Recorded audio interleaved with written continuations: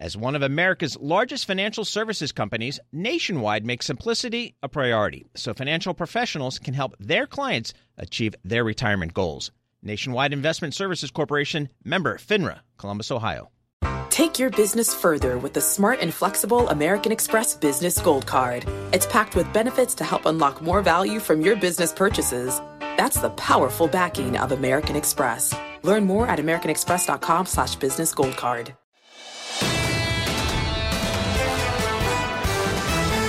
This is the Bloomberg Surveillance Podcast. I'm Tom Keene, along with Paul Sweeney. Join us each day for insight from the best in economics, finance, investment, and international relations. You can also watch the show live on YouTube. Visit the Bloomberg Podcast channel on YouTube to see the show weekday mornings from 7 to 10 a.m. Eastern from our global headquarters in New York City. Subscribe to the podcast on Apple, Spotify, or anywhere else you listen, and always on Bloomberg Radio, the Bloomberg Terminal, and the Bloomberg Business app. You do a book, and that's okay, that's a big deal. But then if you do a second book on the same topic, you're like an authority. He is an authority. Thomas Orlick has out Understanding China's Economic Indicators. It's a good book to doze off to, but when you're done with that, you can wake up with China, the bubble that never pops. It is now the required read as the bubble pops. China, the bubble that never pops. Joining us on Thomas Orlick, driving all of our economics as well. Did you ever think, Tom Orlick, it would get as bad as it is now, where basically the President of the United States, President Xi of China, has to directly intervene to put a bid under equities? Was that imaginable 2 years ago or 20 years ago? The Chinese stock market's a strange beast, Tom. I think it's important to keep in mind a couple of things. The first is that there's a signal there. The fact that China's stocks are amongst the worst performing in the world this year is a gauge of the weakness in China's economy. At the same time, it's important to remember that China's stock market, whilst kind of symbolic of the economy, is not the economy. There's not a lot of household wealth in the stock market. Right. Businesses aren't raising a lot of capital by issuing shares. So yes, this is scary. Yes, Right. This is a bad sign. Yes, this is why Xi Jinping himself, we hear, is planning to intervene. But it's not Right. quite the catastrophe for China that it would be if in the United States the S&P 500 was down so much. Right now, we're clearing a market in New York City. It's called office towers. And, we have a whole process, bankruptcy or transactions, whatever, to clear. They don't have that structure. How does a totalitarian regime clear a distressed market? So it's a really interesting question, Tom. And actually, I don't want to sound too kind of Pollyanna, everything's fine about this.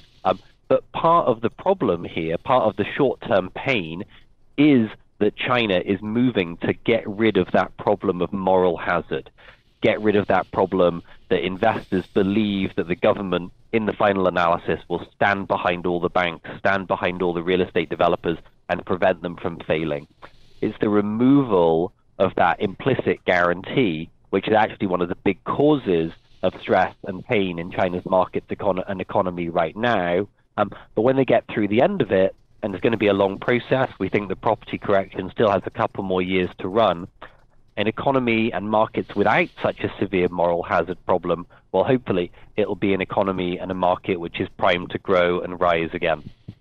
Hey, Tom, I know President Xi and other Chinese leaders over the last 6 months or so have been courting Western investors, Western countries, kind of arguing about or supporting the investment thesis for China. But there are a lot of investors, not just EM investors, who are saying China is uninvestable because of the China risk, the government risk.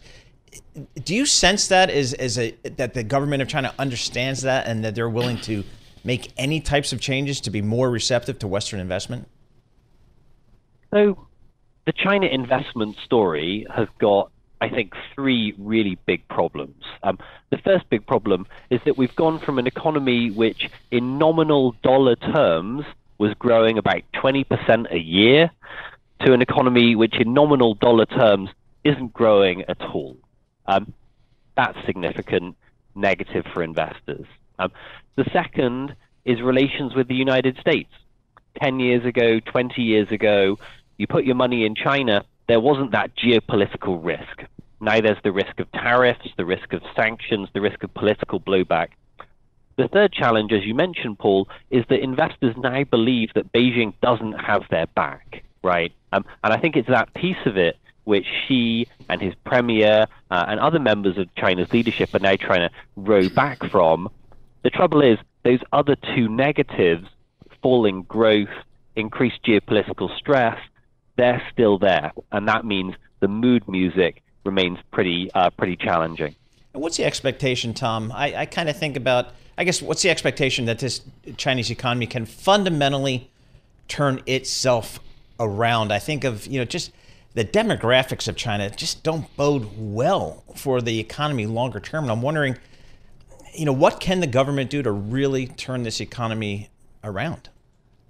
So when I think about China right now, I think about a really significant negative in the real estate sector, and I think about a really significant positive signal in the electric vehicle space, right? Okay. Real estate is collapsing. We can't sort of put lipstick on the pig. They've got massive overcapacity there. It's going to be painful as they work through that. But this too shall pass, right? By 2025, 2026, they'll be through the worst of this property correction. The electric vehicle story, I think what that speaks to is China's longer-term potential. China's economic miracle from 1980 till today, it's not been based on real estate. It's been based on moving up the value chain from textiles to toys to leadership in high-speed trains, sustainable energy, and now electric vehicles. And it's that story which, if it's sustained, means that China's economic miracle, while not what it was, is also not over. But to clear the market, and let's assume they, as they've done before, they just write off, refund. Where's the money come from to bail out the property market? Do they just print renminbi? Is it that simple? So I think there's a couple of things to say here, Tom. The first is that China is a high-saving society with a closed financial system. And what that means is that the banks are almost always really well-funded. Think about the Lehman collapse in 2008, where money fled from the big banks in the United States. That's just not going to happen in China. So that sort of funding crisis issue isn't going to be an issue for Beijing. Now, clearing the market, getting rid of the bad investments, getting rid of the bankrupt property developers, that's the process which China is in right now. And yes, it's extraordinarily painful. If you're holding an Evergrande bond, you've lost a lot of money. If you're waiting for a Chinese property developer to finish building your house, you could be waiting a pretty long time. But at the end of that process, China's going to have an economy with less moral hazard, less dependency on building houses which no one is going to live in, and more opportunity for folks like the electric vehicle makers to drive growth. He sounds like he's got this down cold. But what's the timeline on that workout? On a Hayekian basis, they got to clear the market. Is it like an Orlick 1 year, or is it a 4 year, or is it a perfect date to a party congress? It's always nice to time things to these moments in the political calendar, isn't it? So look, this is kind of an art rather than a science. The Chinese data is not perfect. There's lots of uncertainties there.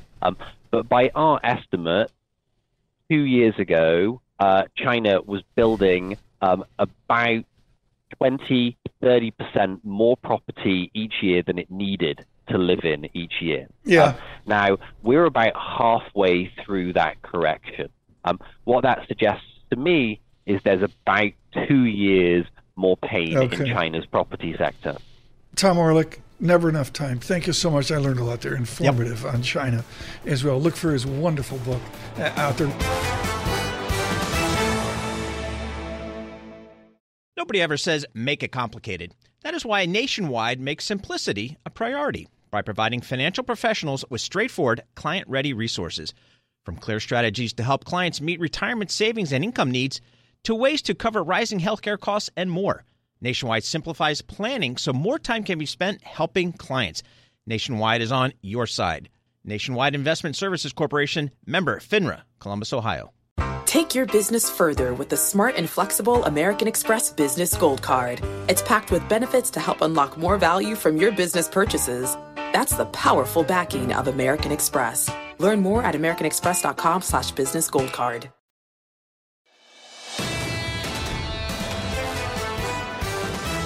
Joining us now, we say good morning to all of you on economics, finance, investment, and also the correlations, the linkage of all this, and no one's better at it than Andrew Sheets of Morgan Stanley joins us as we discuss the linkages of the market. Andrew, I saw a stock bond correlation that was wacko. It was like the needle pegged, and that it was an odd and strange time. How odd and how strange is this time? Yeah, thanks, Tom. It's great to be here with you. You know, look, as I think you've discussed in this program, the stock bond correlation has moved around a lot during history. There's a lot of evidence. Certainly kind of prior to the 1990s, where stock and bond prices moved together, i.e., lower yields were generally better for stocks. And then, more recently, it's been the other way around, where stocks have generally preferred higher yields. And I do think a good way to frame that is previously the markets were more worried about inflation, and obviously both bonds and stocks like lower inflation, and more recently we've worried about growth. So I do think the performance this week was fascinating, right? If you look at Wednesday, where you saw this big drawdown in equities with the Fed kind of pushing back on March, I mean, yields fell, when that happened. So this wasn't, oh no, the Fed's not cutting, rates are not going to be low enough to support stocks. That was not the message of the bond market. And I think it was much more about concern around growth, concern that maybe the Fed was ignoring some of the weaker data earlier this week. So I think we've seen some stronger data. I think ultimately that will be the better path for markets. Paul, I can't emphasize enough what Andrew Sheets said there, how important it is, in that the financial media, I'm as guilty of this. Paul's not guilty of this. Lisa Mateo's an angel on this. We're addicted to the parlor game, the Fed, the monetary ballet. And what Mr. Sheets just said there is, the real economy, maybe the new burgeoning productivity as well. Absolutely. Hey, Andrew, as a cross-asset strategist for Morgan Stanley, where do you see the greatest opportunities here? When you sit down with your clients, where do you see the greatest opportunity? Where do you suggest they focus here across assets? So I think, this is not going to be an easy year. You've seen a big run up in prices in November and December, and in many cases, those prices rapidly move towards targets we thought, you get to by the end of the year. But I think there are still some opportunities. We think Japan is an equity market that still has a good cyclical and structural story. Cyclical because the economy remains quite strong. You have some of the cheapest cost of capital in the world still, and then a good structural story is you still see corporate reform. A number of the LATAM equity markets are relatively inexpensive. You have policy easing cycles. We think some of those could still be relatively attractive. And then it's not nearly as exciting, but in an asset class, I'm talking to you here in Europe. European investment grade credit spreads are kind of at the 20-year median, which doesn't seem all that bad considering you've got reasonable growth. You're going to have easing of ECB policy, a very light supply. And I think that's another area where investors can eke out some extra return. Can do this on the Bloomberg Professional Service. The equity index in Japan. In yen, you're up 10+%, double-digit return. Nice. If you're in dollars, as I believe I am, it's not quite as good, up 7.6%. So you knock 250 beeps off. Hey, Andrew, when Tom and I began our Wall Street careers way back when, Japan was the bomb. You had to be there. You had to work there. You had to have exposure there. You had to have people there. But man, we haven't heard about Japan in like 30 years. But now, in the last year or so, I'm hearing Warren Buffett. I'm hearing Andrew Sheets of Morgan Stanley. People are talking to me about Japan. Why are we talking about Japan now? So I think it's a fascinating example that, markets move in waves. And I do think at one level, right, you have Japan as a very interesting part of this global economic story. If we use the full Goldilocks narrative, You could argue China is at risk of being too cold. There's not enough inflation. The U.S. and Europe are more in the middle, and then Japan is hot. Japan is the market that is going to be raising rates on our forecast this year. So I think that puts it in an interesting part of the macro narrative. Valuations have risen, but they're not particularly extreme, and I think that's still a market where we see more corporate efficiency to be squeezed out. And I think you've seen a push at the corporate and government level that's pretty unique and pretty rare. That we think can finally change that narrative. Frame out the real yield. Had a wonderful evening last night with Tracy Alloway and Joe Weisenthal, Andrew Sheets, and my first question within their wonderful event was did you go downtown? Went downtown. I went below. I went. Andrew Sheets came on just because he celebrated. I went below 57th Street. Wow. No one's ever heard of that. Andrew, the real yield. Frame out the Morgan Stanley view or the Andrew Sheets view on what we do from 1.90%. Do you just see a lower real yield? So I think the Morgan Stanley view here is quite clear. We do see a lower real yield. And, I think that will be driven by, our thinking is that will be driven by clarity that policy is sufficiently restrictive, that core inflation will continue to come down. And again, if we think about, what is one of the more surprising stories over the last 6 months, a lot of last year was driven by fear of this last mile of inflation. We could get down to 3, we could never get down to 2. 6-month annualized core PCE in the U.S. is 1.9. I mean, we've kind of made it. I mean, it will still be choppy, but you've come a long way. So I think as the market gets more confident that policy is sufficiently restrictive, it will become more confident that real rates do not need to be this high over a longer period of time. And I think that's where we think the most kind of value is. So we're estimating real yields being somewhat lower. And then conversely, I think as you move closer to the election, you might get more concern around inflation, longer run inflation expectations. Could you see larger policy shift there? So if yields were to rise due to political uncertainty, we think that is more likely to come through the inflation expectation side of the yield than the real yield side. Hey, Andrew, just in fixed income last year, I was surprised to see that the best performing fixed income area was high yield. And with all the talk about recession, and it's right around the corner, you got to be worried about it. I was surprised to see high yield do so well. Where do you see opportunities in the fixed income space here in 24? So I think that's absolutely right. High yield was a surprisingly strong asset last year and benefited a lot from the surprising strength of the economy. I think, again, if we go back to a lot of investors, and we certainly fell victim to this somewhat as well, thought that you were in more of a late cycle market last year, or a market that would be have more growth risks associated with them, even as our economists expected a soft landing. And so high yield really benefited from the economy going down that more positive middle path of avoiding those recessionary concerns. And then, high yield is a low duration asset. So as yields sold off, it benefited. So, that's, I think, one explanation for the strength that we've had. The challenge is yields have spreads have tightened, yields have come down.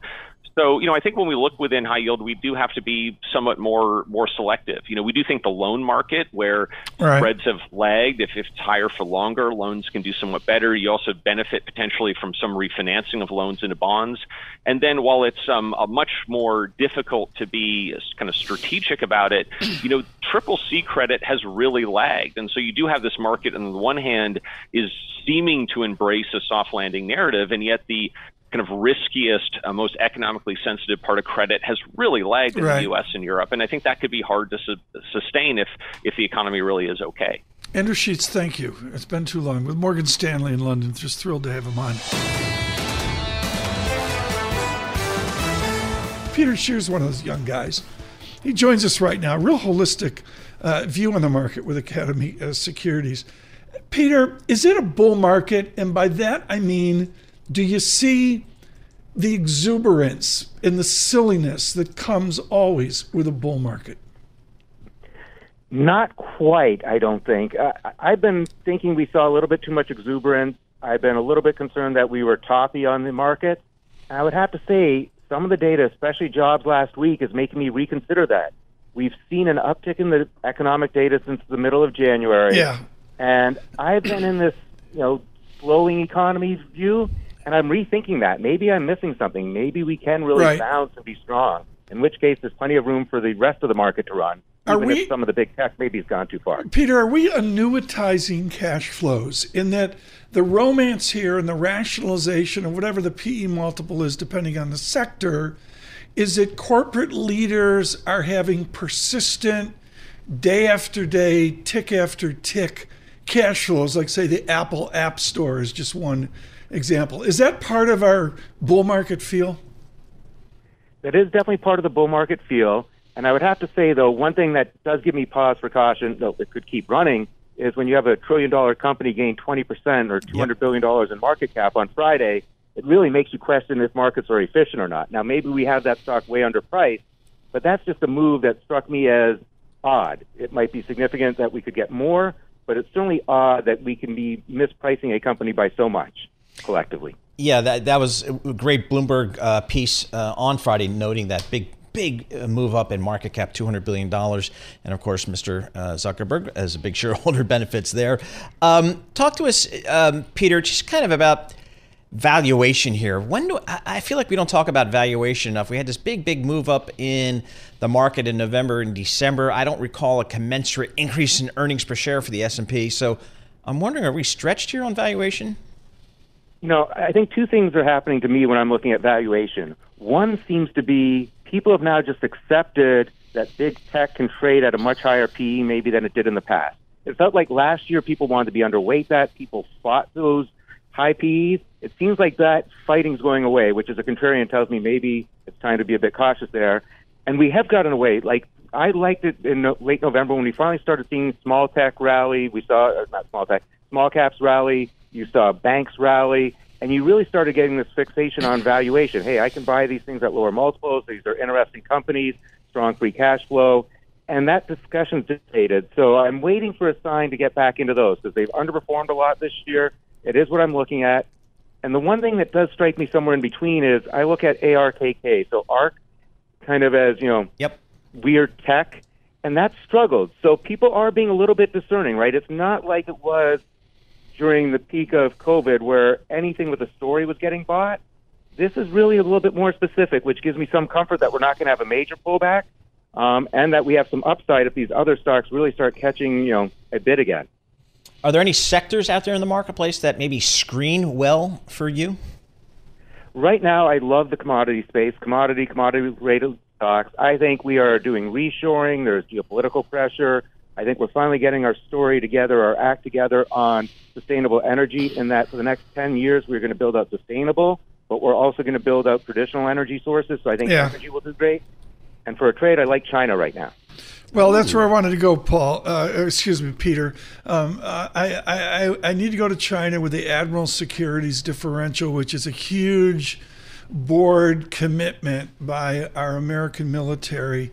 The thought of Academy Securities on China and on the new projection of the United States to the Pacific Rim. So longer term, nothing is really changing. There is a high degree of friction, and there are going to be levels of technology we will just not share with China. So that is not changing, and it's probably going to expand. So I think biotech, chips, all those are going to be at issue with China. We are having the separation. I think everyone wants to figure out a way to work together. It's going to be tricky, though, to figure out where on that chain of technology you're comfortable with and what still appeases China that they want to do business with us. So I think long-term, there's struggles. Short-term, we see it as a potential opportunity, partly because I think while Xi may or may not be a dictator, he does have to cater to his middle class to some degree to remain in power. We saw that when we went from COVID was awful in China. There were some protests, and all of a sudden COVID restrictions were lifted. I think he's going to do something to boost markets and the economy because he cannot afford to have that middle class suffer and maybe rally against the party. So you're optimistic of action by Beijing when you look at all the resources at Academy Securities? Yes, I think near term he has to do something. It's for his own political party, for his own staying in power, and that will propel markets. And right now, China is so underinvested, that's the opportunity. Peter Cheer, thank you so much with Academy Securities. Nobody ever says make it complicated. That is why Nationwide makes simplicity a priority. by providing financial professionals with straightforward, client-ready resources. From clear strategies to help clients meet retirement savings and income needs, to ways to cover rising healthcare costs and more. Nationwide simplifies planning so more time can be spent helping clients. Nationwide is on your side. Nationwide Investment Services Corporation, member FINRA, Columbus, Ohio. Take your business further with the smart and flexible American Express Business Gold Card. It's packed with benefits to help unlock more value from your business purchases. That's the powerful backing of American Express. Learn more at americanexpress.com/businessgoldcard.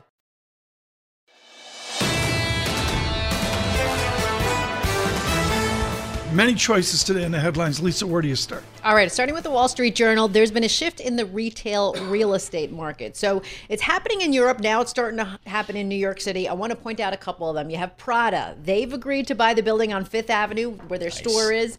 The building next door as well for more than $800 million. You have Gucci's parent company. They're paying about $1 billion for a retail space just a few blocks south of that. And then LVMH, they're reportedly in talks to buy that Fifth Avenue retail space that's occupied by Bergdorf Goodman. I wonder if they're getting deals now. I mean, because you just think real estate down, commercial real estate, it can't be strong here. So maybe they're getting some deals here relative to 3 or 4 years ago. It could, and I mean, luxury goods, sales are up, so they have the cash, to do it, and it just makes sense because they're paying so much in rent, especially when they on Fifth Avenue. I mean, Paul's the only one that shops over there, but the answer is it's from 57th Street-ish, sort of. Yep.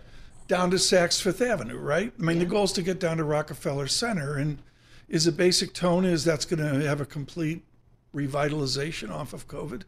Yeah, it's supposed to, because what they want to do is set their mark. They want to know that they're going to be there 100 years from now. As opposed to paying rent and doing all that kind of thing. And it just keeps going up and going I think it's great. It's a great validation of New York City. It's a great validation of Midtown Manhattan.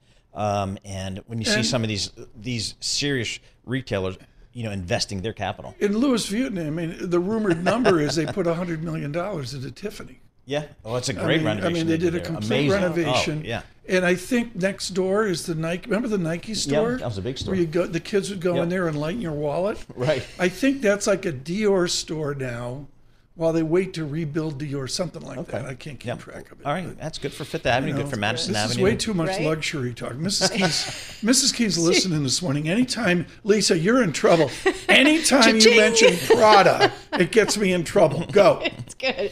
All right, we're going over to London right now. A lot more people there opting to rent rather than buy because they don't want to pay Britain's high taxes. A lot of workers on short-term contracts there. They're also working out where they want to live. Some still aren't sure yet.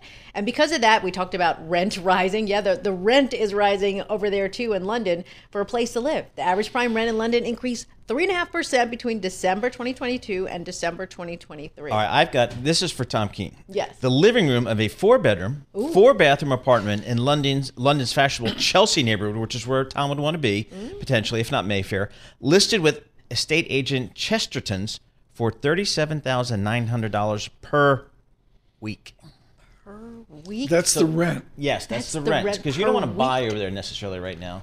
You maybe want to rent is what's happening in London. I'm hearing that from a lot of people. I don't think it's just London, but it's sort of basically out of control. Yeah. I mean, there's no other way to put it. Stagger on to our last idea. Yes, Super Bowl commercials and how here much we go. they Super cost. Bowl. Mateo's going to be nonstop Super Bowl till what, Monday of next week? Tuesday? Are you off Monday? No. Do you take the Super Bowl off? Rich, are you off Monday? Who's off? Yeah, what a shot. Truman's off. Of course you booked that in when you thought the Giants would make it. Thanks.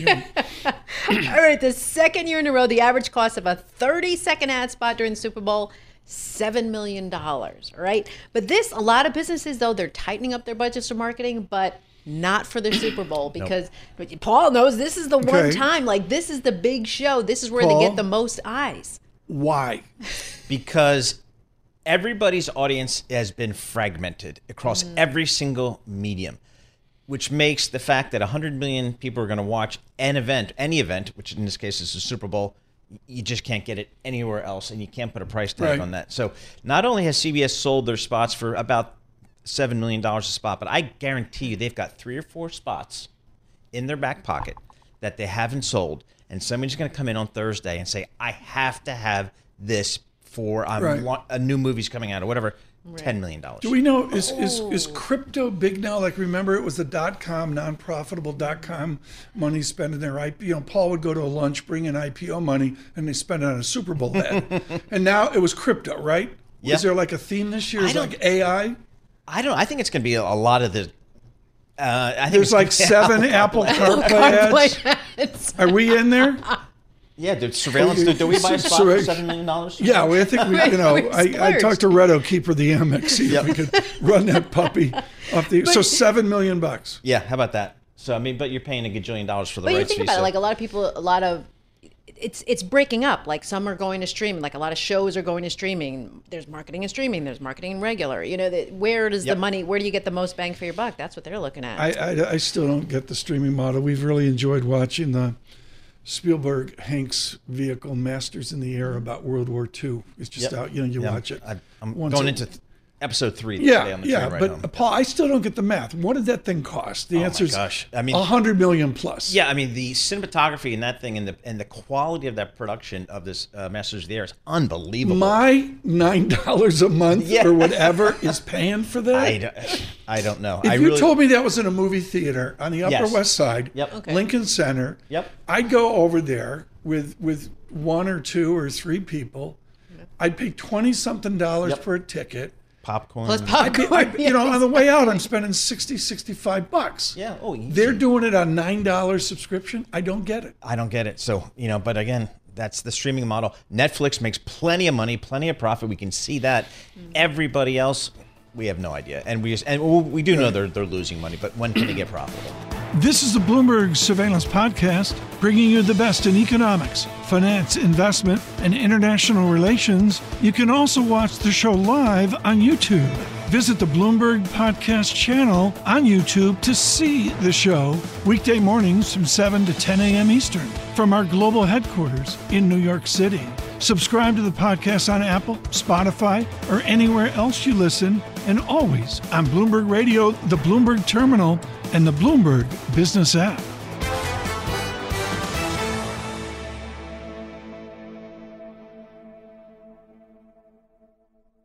Take your business further with the smart and flexible American Express Business Gold Card. It's packed with benefits to help unlock more value from your business purchases. That's the powerful backing of American Express. Learn more at americanexpress.com/businessgoldcard. The countdown has begun. From May 14th to 16th, 1,000 global leaders will gather in Doha for the Qatar Economic Forum powered by Bloomberg. Join heads of state, influential ministers, and leading CEOs to make new connections, gain unique insights, and uncover valuable opportunities in one of the world's most rapidly rising regions.